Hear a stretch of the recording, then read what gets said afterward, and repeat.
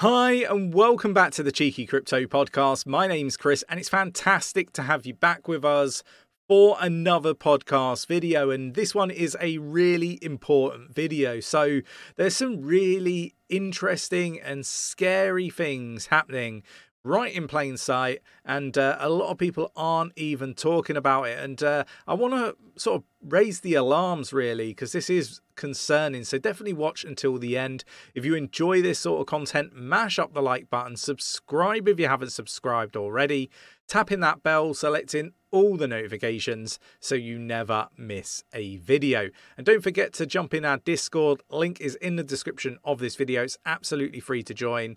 There's over 7,000 people supporting one another navigate this space safely. Lots of private sales, seed rounds, and airdrops of free crypto and NFTs, and so much more. So definitely worth checking it out. Best of all, it's absolutely free to join. Right, let's get down to the desktop. Okay, so look, Ledger, and this isn't, really what I want to talk about in too much detail, but it does lead us and segue us into the real concerning stuff for cryptocurrency, crypto investors like yourselves and myself. So look, we need to dig into this because Ledger seems to be taking a lot of the limelight now. People in our Discord, our Patreon members, and so on would know far more about my views and opinions on what's going on with Ledger. I do believe, to enlighten people watching the video, that it's a big nothing burger. It's been I guess exaggerated and dramatized for potentially more clicks on crypto. I mean, if you look at all the big YouTubers, they're all doing Ledger-based content and talking about, how terrible it is, talking about backdoors and this sort of stuff. But actually, initially when it was released, if you had watched and listened to what the CTO was saying in the video, you would know, unless you opted in, nothing changes at all. So, you've been using Ledger for all this time with no problems whatsoever. And, this update wouldn't change anything for you. So, it interests me that it's been getting as much attention as it has. And I stumbled across something that isn't getting the attention like Ledger is, that is actually really scary in my opinion. And I'm really interested to get everybody's thoughts and opinions on what I'm going to cover in today's video, because it is an important one, and it is a scary thought, right? And we'll get into that in a second. So let's try to keep this video as interactive as possible. Mash up that like button if you enjoy the content and my thoughts and opinions on this stuff, and comment, let me know your thoughts and opinions. Let's keep it as interactive as possible.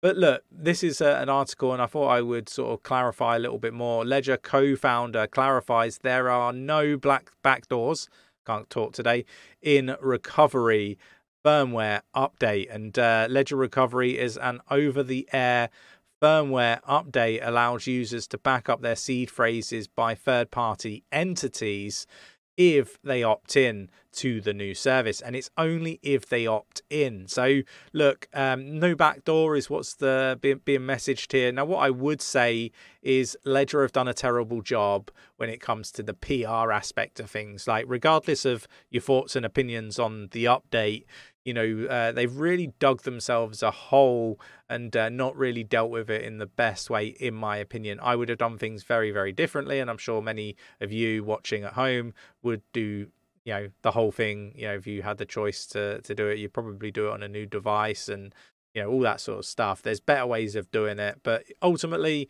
they've done what they've done, and now they've got to live with the details. But the really scary stuff is being highlighted by the ex-Coinbase CTO. So Apple and Google are systemic risks to crypto, is what he's saying. And he's basically saying authorities in the US and elsewhere may try to compel tech firms like Apple and Google to exfiltrate private keys from devices and apps under their control.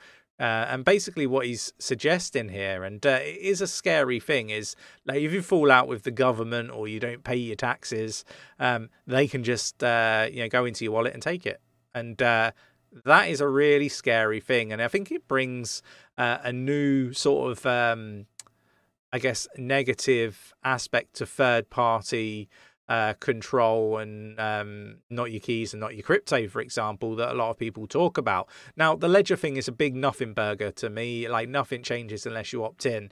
This, on the other hand, is far different. And we have even seen people on, I think, Reddit or Twitter asking Ledger questions like, if could the government somehow, under the opt-in scheme, potentially request access to wallets, and would you have to give them? And they were like, basically, yeah, if they were forced to by the government, then like a warrant or something along those lines. I don't know the correct terminology for it, but yeah, they would have to hand over those details to the government. So there's already reasons why you might not want to like opt in to the Ledger thing, and I certainly won't be, because I'm in a position where I can look after my private keys quite safely. So what I would say is this is another iteration of this.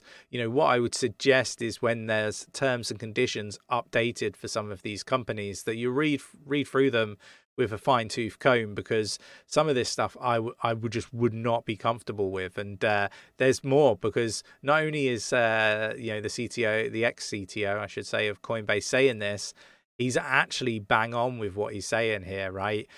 His tweet here: Apple and Google are systemic risks to crypto. If weaponized by the federal government, they could backdoor iPhone and Android to exfiltrate private keys. And look, this for me is a really interesting article. I will share it in the Discord. But it's actually happening, right? In my opinion. And we can see this here. MetaMask terms of use update confuses community. Can it withhold tax? MetaMask released a term of service update that has caused confusion and concern among users. Basically, what they're saying is they express doubts and questions users' tax responsibilities when using the wallet. MetaMask users are debating whether the wallet provider can actually withhold taxes, considering its decentralized nature. And it's really interesting, because we're seeing the CTO of Coinbase highlighting the likes of Apple and Apple and Android, that was it, for potentially having backdoor access. And it looks like there's potential that MetaMask could also be working with governments around the world, allegedly. We need to find out more details. This is straight off, hot off the press, but very concerning, that they could basically just take the money from your wallet to pay your taxes. Is something that is being questioned. I'm not saying that is legitimately what they're going to do, but again, it's just another cloud over what should be self-custody, hot wallet. So where you own the keys and you own the crypto. So lots of really interesting but really concerning stuff. Now, that's kind of like the really concerning stuff for me. But we've also had more concerning, happenings in the crypto space. Attackers take over Tornado Cash DAO with vote fraud. Token slumps 40%. A malicious proposal allowed unidentified attacker to take over Tornado Cash, opening up the floodgates for potential treasury drain. So again, just look, for me, there's no need, no requirement for these hacks to be happening. You can have safeguards. You can work with companies like Limitless. I can't talk today, apologies, and various other ones. And I'm sick to death of seeing these things. I have no sympathy for the projects, and the project should be held accountable, in my opinion. We've got NFTs belonging to bankrupt crypto firm fintech, nearly $2.5 million at auction. And this is Sotheby's announced Friday 7 non-fungible tokens from the bankrupt cryptocurrency hedge fund Three Arrows Capital, sold for about $2.5 million. So look, those are kind of the biggest headlines in the space at the moment for me. I really do think that, we should be quite concerned about the possibilities of, how we hold our crypto with the likes of bad actors. And I am going to class certain governments as bad actors, right? You see all the insider trading that some of these politicians are doing quite blatantly and getting away with it. They're corrupt. My experience, going to government with great initiatives, for public good, and being told that actually you can make a lot of money if you take this to this other jurisdiction in the world. Which wasn't the reason why I brought it there. So there's corruption on many levels, and for me, the government's having access to your self-custody crypto would just not be a positive thing at all. Kind of defeats the object of having, self-custody, right? If somebody, can access it, it's not truly self-custody. So, just be aware of all these things. They are really concerning. I'm not trying to scare anybody, but do let me know your thoughts and opinions in the comments below. If you enjoy this sort of content and you wish to support the channel, mash up the like button, subscribe if you haven't subscribed already, tapping that bell, selecting all the notifications so you never miss a video.